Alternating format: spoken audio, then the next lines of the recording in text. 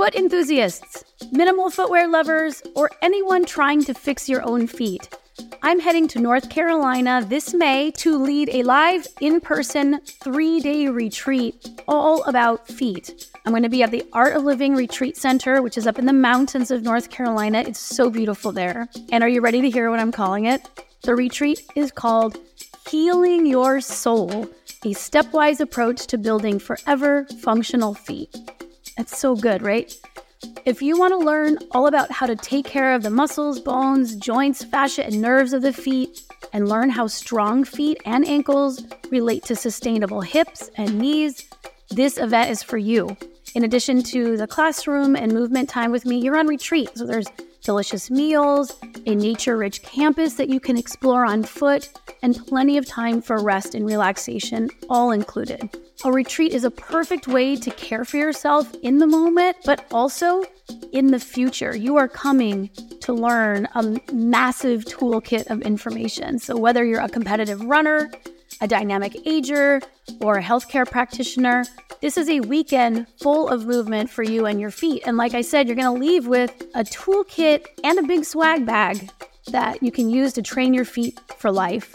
For more information about the movement sessions, the food, the center, head to my website, nutritiousmovement.com/retreat. That's nutritiousmovement.com/retreat. This is Katie B, and you are about to listen to an early episode of my podcast. Now the show is called the Move Your DNA Podcast, and you can find all episode transcripts and the show notes to this episode at nutritiousmovement.com/podcast. Enjoy.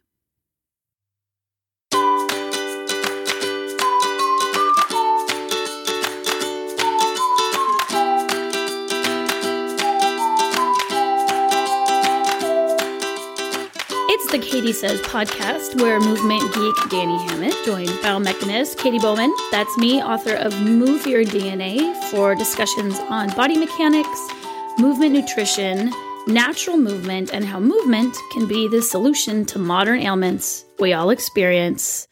Today, it's all about the gait. Not the G-A-T-E, as in shut the front, but gait, like walking, locomoting. Is it perambulation or ambulating?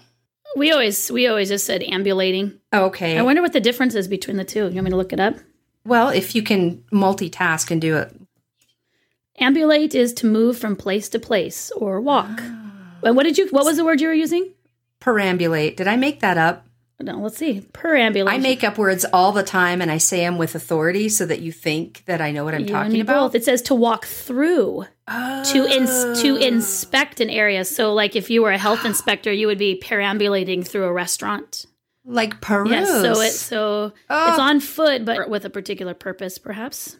Oh, it says used specifically to mean determining the bounds of a legal area by walking around it. So there we go. Oh, that kind of got stiff, didn't it? Well, it depends on your gait, your GAIT. Have you walked yet today? I did. I walked this morning, my 5 at 5, with my best walking partner ever. We celebrated our 1 year of 5 a.m. walks. Oh, already? Yes. Holy cow, that went quickly. You're telling me. 5 at 5. Our 5 at 5, and it's been nice. We don't go every morning. We try to go at least 4 mornings a week. And when we first started, it was going to be like, I just needed like 2 days a week. And it turned into every day, especially ironically, especially in the winter where it was freezing, and we'll still get up and do it. But it's good. How about you? Yes, I did. I only do 3 miles every morning. Only. Well, and I like 5 miles a day, but I can't seem to crack that all out at once. Mm-hmm. As soon as it gets a little cooler here, I'm going to do a couple in the evening when the hus gets home from the job. Yeah, So then I can nail that 5, but that all at once, I don't know. That's a lot of time. I put on my Instagram account. Did you see the nighttime walking post I did on our Instagram? What we do a lot of times, like I'm good at getting my morning miles in because I'm an early riser, but my other half is not. So we actually do nighttime walks. So instead of dinner, like a lot of times, I wrote it all out, but what we do is we pack up dinner And then we have this trick where we'll drive to some trail or some place where one adult, in this case, let's say my husband drops me and the kids off, and then he drives and parks 2 miles away or 3 miles, usually 2 miles because it's our nighttime thing that we tend to do. And then he has a quick 2-mile walk back to us, which takes him, 30 minutes. But meanwhile, the kids and I are walking towards him. Oh, cool. And then he then turns back around with us, and then we walk the other. Aww. It usually takes an hour, a mile for our kids, which are little. And then I have dinner, like in a backpack, and we're just kind of snacking and eating our dinner along the way and walking. So there was a huge response to it. And I think that a lot of people are kind of paralyzed to move when they have that traditional work school day, right? Your kids or someone's at work. It's like, how could we walk for a family? Because when we get home, it's dinner time. I'm like, have your dinner ready, put it in a backpack and take it on the go. And so we get 2 extra hours outside in the evening. We still accomplish dinner. We still have family time, talking time at dinner, and we get the movement in. So that was a little solution there. That's a great solution. Like, I hear that a lot. I don't have time. How do you find the time? And it's like, well, we all have that same chunk. We're all given that same chunk. And I like the thinking outside the normal cultural boundaries. That's the part of this work that I'm fascinated with. It's like, but what about dinner time? Why can't you? Yeah. Why do you have to? And, just really think about it for a second. So that's cool. And then he gets his walking in, I guess. Right. And then, you know what? If it's been like it all depends on who had the hardest day. Like, maybe if you've been with the kids all day long, you're like, you know what? I'm going to park the car and I'm going to do 2 quick miles. So it's never the same, right? It's just everyone, we kind of play by who needs a break, who needs 20 or 30 minutes to themselves, and we just swap out. And it's actually, it totally mixes up the energy with the kids. Just being at nighttime walking, like, we're going to talk about this. Not all walking is the same. Nighttime walking is different. It's different nutrients than daytime walking. If you're like, oh, my kids, like, they're not excited. It's like, they will be excited by all of a sudden, why are we going somewhere at night? And it doesn't have to be pitch black, but like, what? This is normally sit-down dinner time. This is something different. This is something exciting. And then all of a sudden they're running on the trail for 2 miles because it's out of their norm. So variability in movement and variability in habit is pretty cool. Well, then let's just step right into it. Oh, gosh. Oh, stop it. I could get away with these if you didn't call me out. No. Did we do an episode where there was a bing every time you did a pun? So good. I love it. Oh, yeah. I don't think that was very popular, love. They didn't like the dinging. Oh, good for you. Well, yeah, let's talk about you've got your plan 5 at 5, and then the variables of, okay, tonight we're going to walk here. Yeah. And then you just pretty much, your real plan for walking is just a lot of it in different kinds, right? Well, I think that's what I'd like to do this show about, is walking is... It's like a big idea. It seems like such a simple thing, right? Where you're like, every human should just do it. But it's like, well, you could think about walking. You can approach walking, whether you're doing it academically, like breaking it down for evaluation, or if you want to study it, or if you are going, I want my walking to be better. You have to think about walking in terms of quantity and in terms of quality. So quantity is kind of like what you and I are talking about right now. Like, if I say, did you walk? Hey, Katie, did you walk? Hey, Danny, did you walk? We said, yeah. And then we usually talk about it in terms of how long. I walked for like 30 minutes, or I walked 2 miles. And so we're approaching walking as a mode in that case of exercise or behavior. And we're looking at the abundance of which we have done it. So it's just a thing in this case. But that's one way of looking at it. Then there are qualities of walking. I think, like last episode, when you were talking about moving to Colorado, there's a lot of hills there. Yes. So you were like, Boulder's got a lot of like vitamin hills, right? So in talking about movement in terms of nutrition or nutritious movement, we're calling out what are the micro or macronutrients that are involved in walking. So we've got hills. Hills would be... that has nothing to do really with how long or how far you went, but it gives us other information really about the loads that were created while doing it. So if you haven't listened to the loads episode, gosh, that was such a long time ago. That was like last year, yeah? I know. I think we just passed 30. Is that crazy? Oh, me too. I just passed 30 myself. How about you? No. Yes, just 2 years ago. Yeah, but 30 episodes. So yeah, that was a long time ago. Yeah, I feel like 3, but it might not be. Back to qualities, I just want to back up what you're saying. I'm not really walking any more than I was when I lived out on the prairie where it was flat. Like I'm pretty much still getting the same, quantity of walking, and that hasn't increased. But because I'm on, hills 50% of the time now, it's totally changed everything. I'm not investing any more time or distance really, but because I'm on, dirt surfaces or hills or scrambling up stuff, that's been crazy. Like the change in the way my muscles feel, and, it matters so much to mix it up. Well, and that brings us to this other idea, like people want to talk about, just tell me how to walk, or there's big discussions on what should walking look like. And it's like, well, what kind of walking are you talking about? You have done walking 2 miles or 3 miles in the prairie and also in, mountainous regions, but those two things are not the same physical experience. They're not the same muscles used. They're not the same. They're not the same muscles and joints used in the same way. It's the same body, but it's being used differently. And so the mechanically transduced outcome is going to be different. One is not better than the other. They're just entirely different nutrients. They're different foods, if you will, or they're different. If we want to call walking a macronutrient, they're different types of fats. Well, yeah, like that. You posted a picture, I don't know, it was a few weeks ago, of a trail close up, and you could see all the texture of what you'd been walking on barefoot and in your 5 fingers, your minimal shoes. I think it was your unshoes that you were wearing. And you wrote something to go with it about that. Do you want to read that, or do you want me to read that? Do you remember that? Let's let you read it because you will speak it so well. And I've been working with a voice coach. I know. I need to get with her. I totally need to get with her. Let me get with you, voice coach. What's her name? Her name is Sarah. She's awesome. Yeah. We'll hook you up. She's taught me how to do larynx massage and all this stuff. Apparently my throat is quite uptight. So. Me. All right. You wrote, walking is a large category of movements, just like fat is a large category of types of fatty acids. I could tell you that your diet is too low in fat and that you need to eat more. But what does this mean? You need more man-made trans fats? Or that you need many different types of fats, as each plays a different role and offers unique nutrients? You could still be malnourished if you only added one type of fats without digging deeper to what kinds of fats you were in need of. In this same way, walking offers a broad range of nutrients as a category, but you have to make sure you're not consuming only walks of a certain type, like those prairie walks.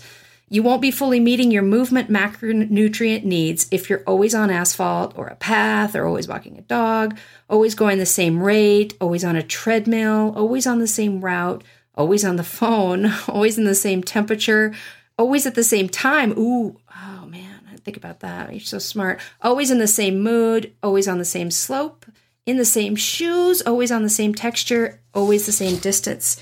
You'd be blown away at the many variables affecting the nutrition of your walking bout. The variables. And then, I tend to post on different social media, things said in slightly different ways. So I posted the same picture, and then I had to do 120 characters on Twitter. And I put, so this is a sum up of everything that Danny just read so unuptightedly. It flowed from your supple larynx. Mm-hmm. Walking and fat are categories. Make sure your walking input is not entirely of the trans fat type. Brilliant. So again, another follow-up episode. This is like a thread, when you look at one thing. This is the Wikipedia version of this podcast. We'll be like, are you interested in what is junk food exercise? It's like, oh, okay. So what would be trans fats are just a particular, hey, if you're starving and the option is trans fat or not, then trans fat certainly has a role. But if you're feeling really good about meeting your walking nutrients, and the only thing you're doing is 1 or 2 particular, maybe some are trans fat, maybe some are, good quality fat, but you're only getting one type of, medium chain fatty acid, you're still going to be experiencing there's still going to be a malnutrition or a nutrition depletion in one particular way when we talk about what is natural walking, right? If natural movement is the big thing. Walking as a category is natural movement, but there are types of walking that are not natural and therefore have less nutrition to them. Not that they're zero nutrition, but they're less. Right. So Yes. And we've touched on that when we talked about treadmills about a million episodes ago. So there's another Wikipedia thread. Podcastopedia. Do we have to pay something to Wikipedia? We're just going to call it Katopedia. Oh, and it has ped in it, which is like walking. So it's brilliant. Thank you. And no charge. It's Pedipedia. It's just Pedipedia. Okay, go ahead. I'm going to ambulate over here to the next part. So, that was nice. You're welcome. I need to see your voice coach. When we had our gait lab here at the center, it was a 1 week long course talking about, it's the biomechanics of walking, right? So they're learning the science of walking, the loads of walking, which everyone wants me to just sum up, like, just do a blog on walking, just do a video on walking. It's like, okay, but so here's how I started it, because I knew I was going to get lots of questions about walking from this perspective that walking is a single thing that we do, a single geometry. So we want to talk about walking into a reduced, my arms go this way, my legs go this way, it's at this rate, all these things that when you research walking, the perspective is laboratory walking, in modern populations who live basically in a zoo, like flat level ground, man-made surfaces, mostly sedentary, in between bouts of walking and shod most of their life, wearing shoes. And then we see what they do in a laboratory. And then from there, that becomes what walking the thing is. Mm-hmm. So we started Gait Lab. I wanted to preemptively dissuade those questions by having people be able to refer back to this first experience, which was a 2.5 hour walk through the forest here, the Olympic National Forest. We took a trail. We met in the parking lot and everyone had a pen and a piece of paper. And I was like, there's nothing to do here except notice anything that affects how you are walking. We were barefoot. It was all unfamiliar to them. No one had been there before except for myself. Mm-hmm.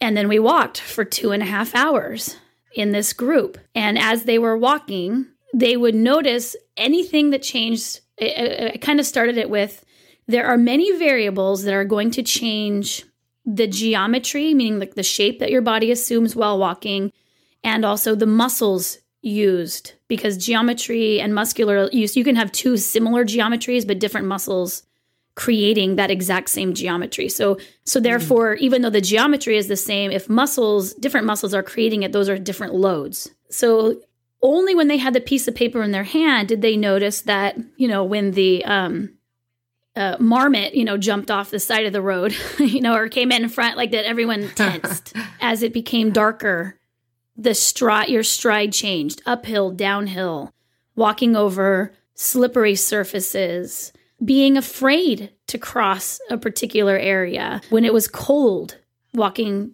faster or slower, staying with a group. You might be able to walk really, really fast on your own, and maybe that's the sole motion that you walk with, right? That there's a particular speed, right, because you don't walk with kids, because why would you want to walk slow? It's like, because walking slow, have you ever tried to walk very slow? Walking slowly is kind of like, if you're like, what's the difference between riding a bike really fast and riding a bike so slow that you can't use the momentum to stabilize the bike for you? Same thing with walking. And so they got to experience over 2.5 hours so many things. And then on the first, real day of Gait Lab, in the laboratory, in the facility, is we've compiled a huge list, and they were organized by, was it terrain? Was it texture, right? There's the shape of the ground, but then there's also, a texturous ground is only really texture depending on the footwear that you're wearing over it, right? Like you could be like, oh, I walked on vitamin texture, but you're in a shoe, and therefore the loads created by that vitamin texture are different than if you're in a minimal shoe, which are then different than if you're barefoot. Mm-hmm. And so on and on, they got to experience and we go, oh, my clothing, I never really realized that this jacket that I wore to stay warm actually is limiting my arm swing, or the fact that they didn't have to carry anything. Halfway through, I made them compile and gather a bunch of things and then carry that burden for the rest of their walk, because of course that's going to change your gait, because the very fact that we are a population that has a car and a refrigerator after the walk changes how you walk, right? If you have abundant food and you're not even walking to gather, which means your walking bow doesn't have any bends or ups or downs in it, or you're not seeking, right? The multi-purpose of walking is to also find or forage for something. If you're not doing that along the way, then your walk is this very linear, repetitive thing as opposed to something with more movement built into it. You could walk really fast if you can then go eat a bunch of food when you're done. Like you could actually work harder just to work up an appetite because of the abundance of food that you have in your house. And so that our idea of walking, especially when you come to a gait lab and want to talk about the science of walking so that you understand how walking is, it's like this is not how walking is as much as what people who have a particular lifestyle view walking is. And so when they got that experience to go, oh, I didn't realize that when I was walking or talking with someone, or that when I was scared, or that even a path, the fact that the path was there for you. If you were walking through Colorado, before it was heavily deforested, where everywhere you walked on had been blazed for you, essentially, figuratively. I don't think literally. Maybe it depends on if you live in Washington or not. Knock on wood. I'm just going to knock on all the wood right now. That you would be scrambling a lot more, right? If you were pushing, your skin would be scratched. There would be loads to your skin that's missed because everything's been cleared off for you. You are walking always where someone else has walked multiple times before. You're never, going out and bushwhacking, through a particular area. So all of those things affect stride length and rate. And then also, again, the things like geometry, so that there really is this interaction between you and the environment that create the loads. That's what I mean by qualities. Qualities are all of those things, that huge list that we came up with. Which is an awesome, can I talk about the 52 weeks course that you do? Just bring that up. So the 52 weeks, everybody biomechanics, the lesson on gait that you do, you give a lesson every week. And the variables that you gave for walking, some of them, honestly, I'd never thought about. I thought I knew all this stuff about walking, but like familiarity, that was a real, mind blower to me. It's like, oh yeah, because you walk with more trepidation if you're unsure of a place, if you're looking around as opposed to just looking at the ground. You're taking in all the new contours and hills and landmarks and everything. And temperature, like living in a snowy place, you live in a wet place, walking on a slick surface sometimes in the winter is going to be a lot different than when it's dry. And that I noticed after winter in Montana, I had some kind of pattern use injuries because I was walking lifting my foot a certain way to deal with the ice because I couldn't do my normal follow through of what I was used to. Temperature and weather, that's a biggie, I think, that I never thought about. And the fear, that's huge. Like you said, it does change how you walk if you're uncertain. If you're uncertain of a surface, if you're uncertain of a place, if you're uncertain of your company even, you're going to walk different. You're not going to be relaxed. And another one I never thought about, mood and attitude. Oh my God. Well, do you remember that gait thing I sent around? I sent this, there's a little. Yes, that from guy. The Delaware Gait Lab, right? And it's these dots. It's we should post it in the show notes because it's fun. I will do that. I actually refer to that every once in a while. Yeah, it's super fun. It's a gait lab assessment. And so you end up just seeing, what you get what we work with in biomechanics, which are like the people's limbs represented by dots and lines. So there's these dots. Torsos like a triangle kind of a thing. Yes, yeah. It's reduced, but it's fun. And if you have kids, what a great homeschool lesson, right? To bring that out. And you can toggle. So they have analyzed so many people. They've loaded up all of their data.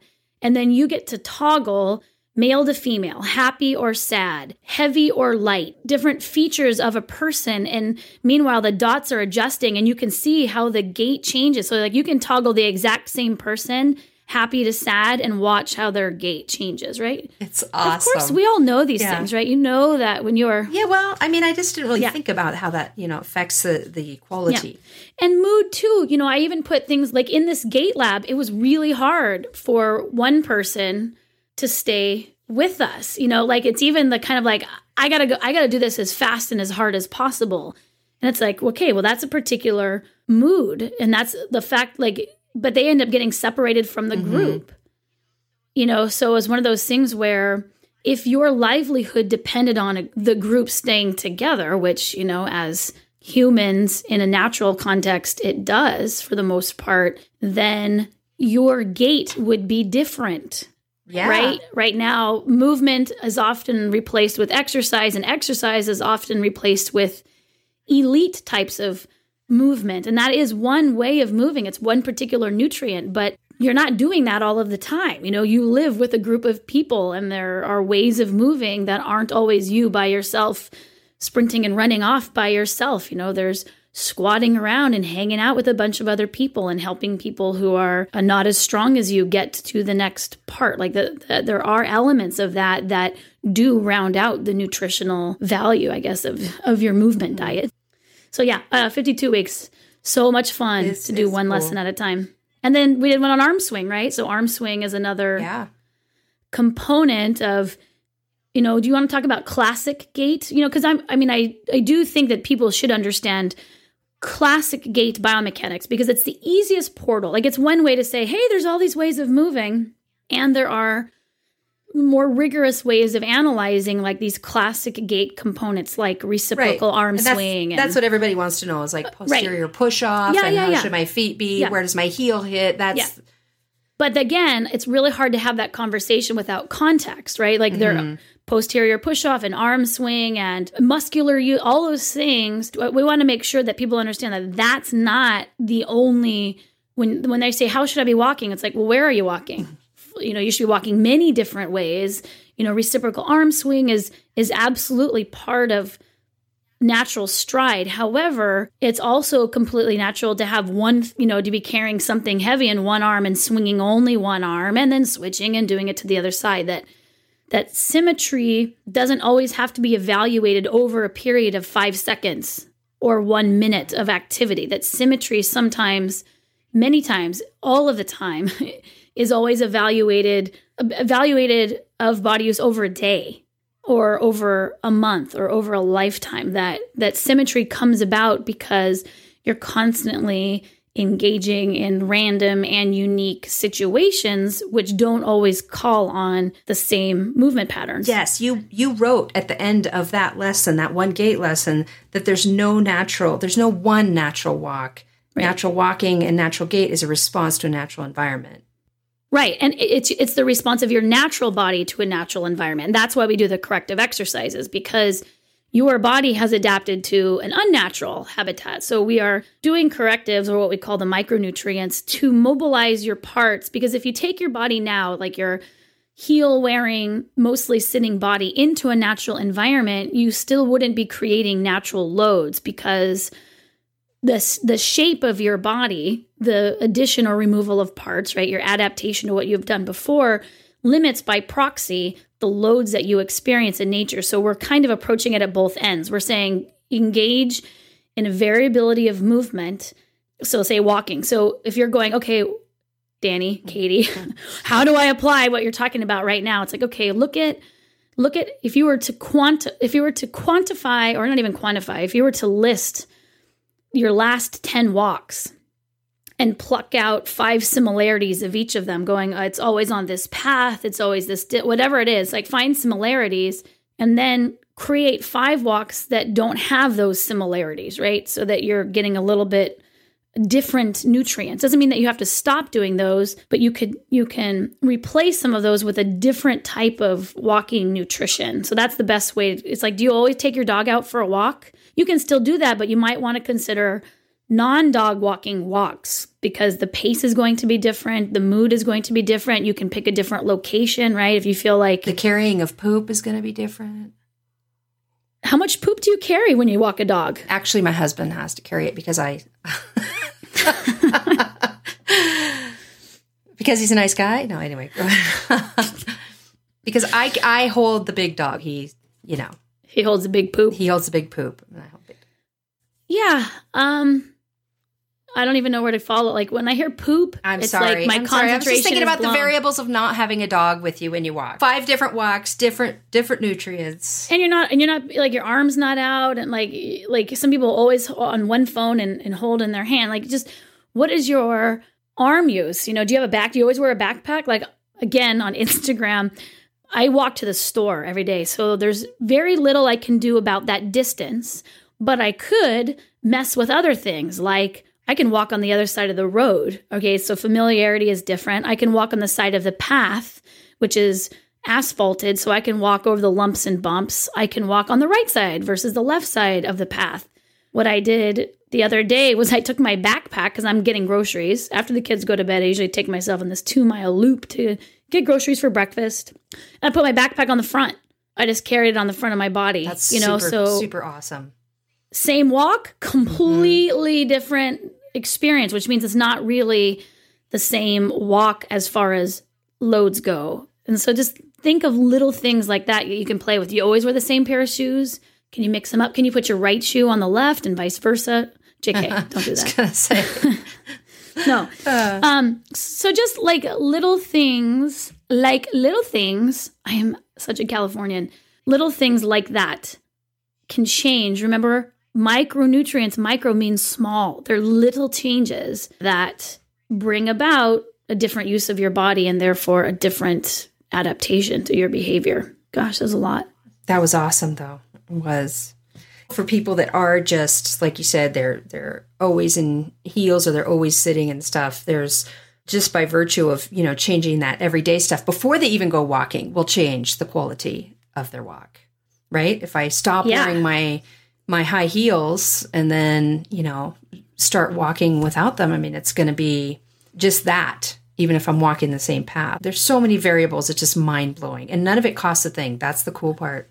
Well, I think like that you said it a nice way. Like if we wanted to quantify a micronutrient of walking would be what are the degrees of plantar dorsiflexion? What are the degrees of ankle motion used for your walk? Like no one's going to get that specific, but let's say that, you want to do a full range of ankle joint motion that your walk should be using, even if it's not one walk, but let's say you're walking over a month, should use, this full range of motion of your ankle joint somewhat regularly, which means if you were thinking about it in like a reduced way, what happens like, okay, well then I need to walk on slopes from, zero, like a flat ground all the way up to, let's say 45 degrees, then I will make sure that my walking involves zero slopage of zero. I don't even know if that's a word. Slopage of 0 to 45 degrees. That's one way of going. Every single degree and half degree in between is a different nutrient. But if your ankle doesn't go to 45 degrees, you could be walking on a slope without dorsiflexing all of the way, which means that you'll just kind of stiffen your calves or spring through. So you have to bring a body capable of matching the environment in order to get the full nutrition out. And that's why the corrective exercises. The exercises are trying to coax out those old adaptations, trying to set a broader stage for then engaging in a natural habitat and moving through that habitat. So it really is both because you could say, you can go up and down those slopes, but you could very well not be using your ankle joints actively. You could be using them elastically because you can get your heels down, no problem, but you're not actually passing through active ranges of motion. And it's the active ranges of muscular motion that brings about the cellular adaptation, the goods of mitochondria and the cellular stuff, which is what we're after. So active ranges of motion are key, but you need to prepare your body for them and then engage your body. Yeah, and it's kind of fun if you just go to a place just to look at those variables of how bodies move across the earth.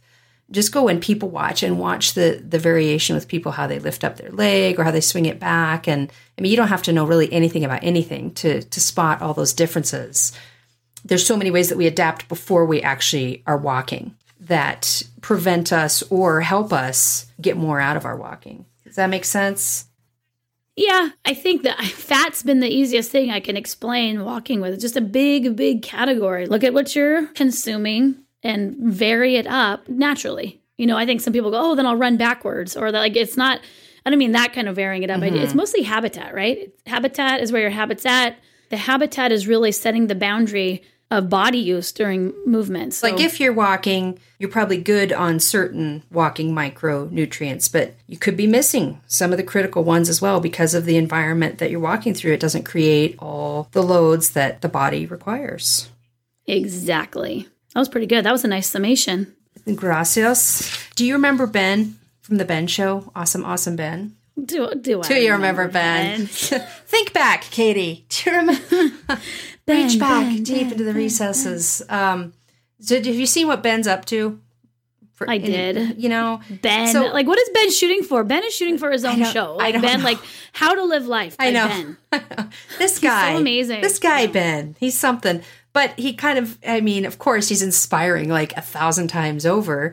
But I was just thinking about him when you were talking about foraging, you know, and like walking as bending down and picking stuff up and all that, everything.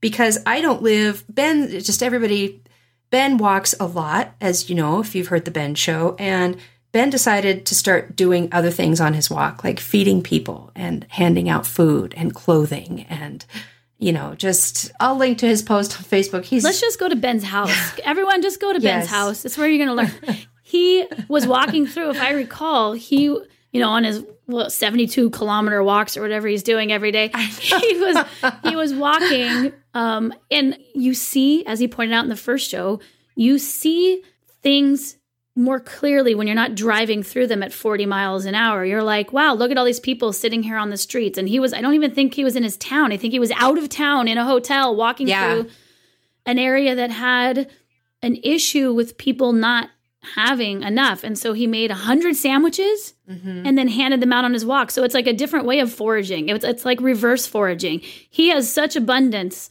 that he used the same foraging behavior to restock other humans. And I just, let's just call this Ben Says. Let's just be Ben Says from now on.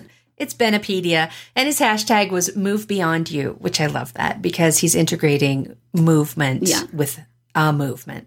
But I was thinking, well, I don't really live in a spot where I walk every day that I, you know, can hand out sandwiches because I walk through like prairie dog preserves and stuff like that. You could totally hand out sandwiches to prairie dogs. Yeah, I don't think you're supposed to. I could try. But anyway, sometimes there's garbage, like people throw cigarette butts or, you know, leave their bags or whatever. I decided, okay, that's going to be like my do-good while I move is I'm going to walk and I'm going to bend, like foraging, to pick up the garbage.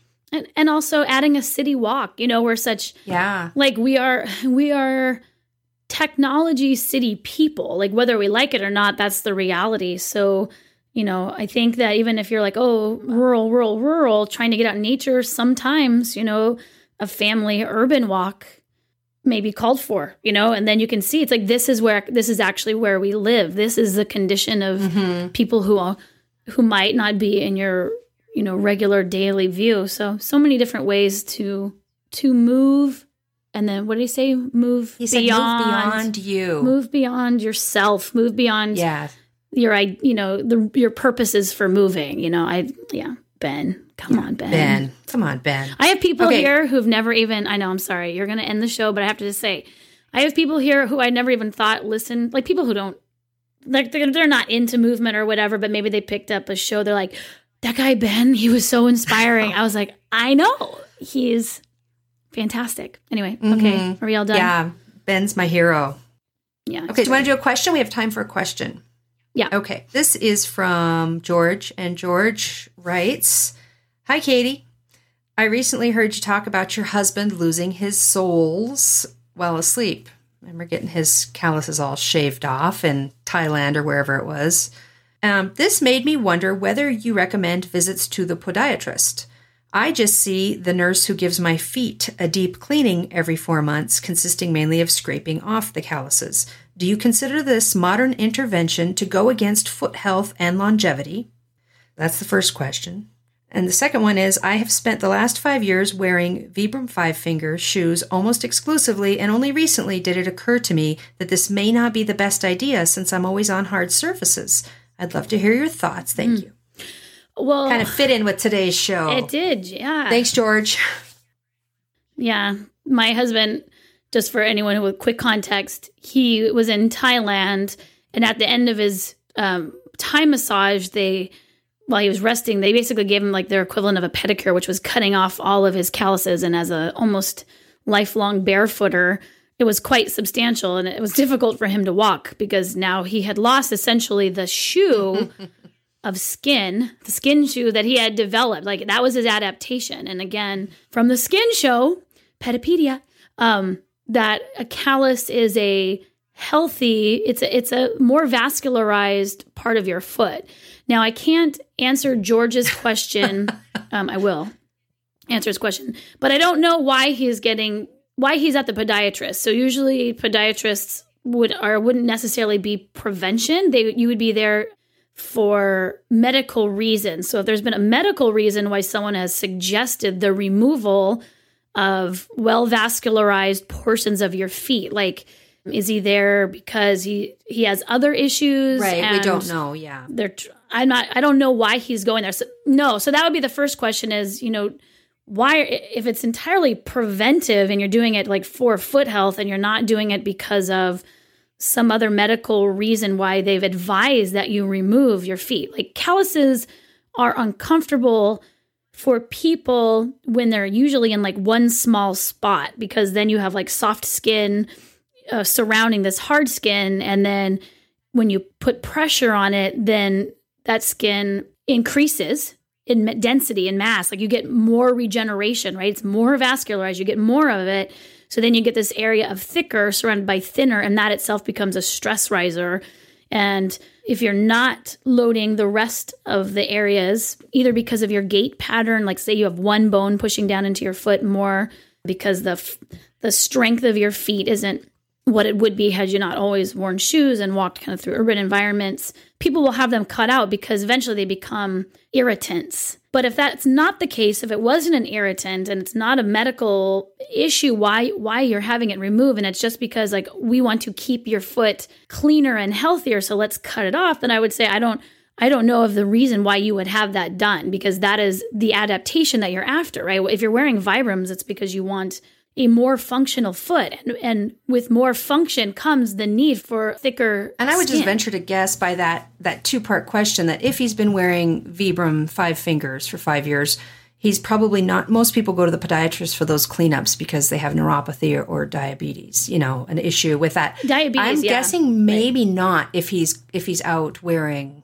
really minimalist shoes. He's probably maybe just doing it for maintenance. That's what I gather from that. It could be. It could also be that he does have diabetes or neuropathy and is why he switched to Vibrams, and they're keeping him on a prevention. So I would communicate with your doctor. You could say, like, could you show me the evidence for, like, because even then, I imagine like a pressure spot being more prone perhaps to an ulcer, maybe, and that's why they're cleaning him off. But in general, in a healthy foot, in a well-developed callus, you could ask for perhaps some of the literature on why that would be done. And if it's just like, oh, we just want to keep your feet clean, it's like, can you do the cleaning or whatever you want without the callus removal? And like, it's your deal. Like, you're the one in charge. Usually the professional that you're working with has more information with you, but for them sharing that information, it's certainly within your interest to ask. So that would be my says. Let's see what Ben says. What does Ben say? Could you weigh in on this? Thank you. That's right. Well, all right. That was awesome. Well, sweet. I know we've both done our walks, but I think we should go out and walk some more. I'm actually doing a family walk right now when we're done. Awesome. That sounds good. Yep. Grandparents are here. Oh, cool. Yep. So it'll be a variable speed walk because you have grandparents and toddlers. Are they still toddlers? Would that count? No, they're sprinters now. Or are they? Okay. I'd say toddler. I mean, toddler maybe like capital T, but they're certainly not lowercase. No, they don't. You can't toddle 5 miles. They are full on walkers now. Awesome. Getting those macro and micronutrients. Woo woo. Yep. Well, thanks for listening. For more information, books, online classes, etc., including, that 52 weeks, doesn't that come up once a year? Are you going to release that again next year? Or? Oh my gosh, thank you for bringing that up, because yes, if you're like, I want to take that class only opens once a year. Ooh, sorry. Did you fall over? My microphone over. That was mic drop. That was just a mic. That was a premature mic drop. That's not really when you're supposed to do it, KB, but no, I'll just teach you that later. I'm like all awkward. I'm like, so anyway, what I said was, boom. Once again, she's nailed it. So cool. Backward backpack. So cool. 50, such a geek. 52 weeks, which is an every body biomechanics course, which is a once a week lesson, only opens once a year. You can't find it on our website. we announce it via our newsletter and through our social media. So if you're following us on Facebook or Twitter or Instagram or whatever 700 other billion social media, like what is Periscope? Someone just asked me a Periscope. Like, I can't handle any more social media channels. So anyway, I digress. Oh no, I've already digressed. I will digress back to what I was saying, which is if you go to nutritiousmovement.com, you can sign up for the newsletter, and we open it at the end of the first week of December. And it's very inexpensive. It's like $15 a month. Gosh. It's like the biggest value ever. Well, I wanted it to make it super affordable. It is an amazing course. Yeah, thank you. Oh. So that will open the last month of this year. So sign up for our newsletter. We'll mail it out that way. And you can learn a lot of the stuff that we're talking about. And it does not matter what your background is. I have to let everybody know because I have no background basically. And it's just a fantastic course. And it's once again, totally Katie digestible once a week. You have no background at all? Like you just start, like you don't even, well, I'm not this genius, but this course it's so well done. It's so well done and just awesome. So I'm glad you're going to open it up again next year. That's cool. So everybody pay attention and just follow Katie. Go check out Nutritious Movement or katiesays.com. And you can learn more about me, Danny Hemmett, movement warrior and hill lover at moveyourbodybetter.com. Thanks for listening. Bye.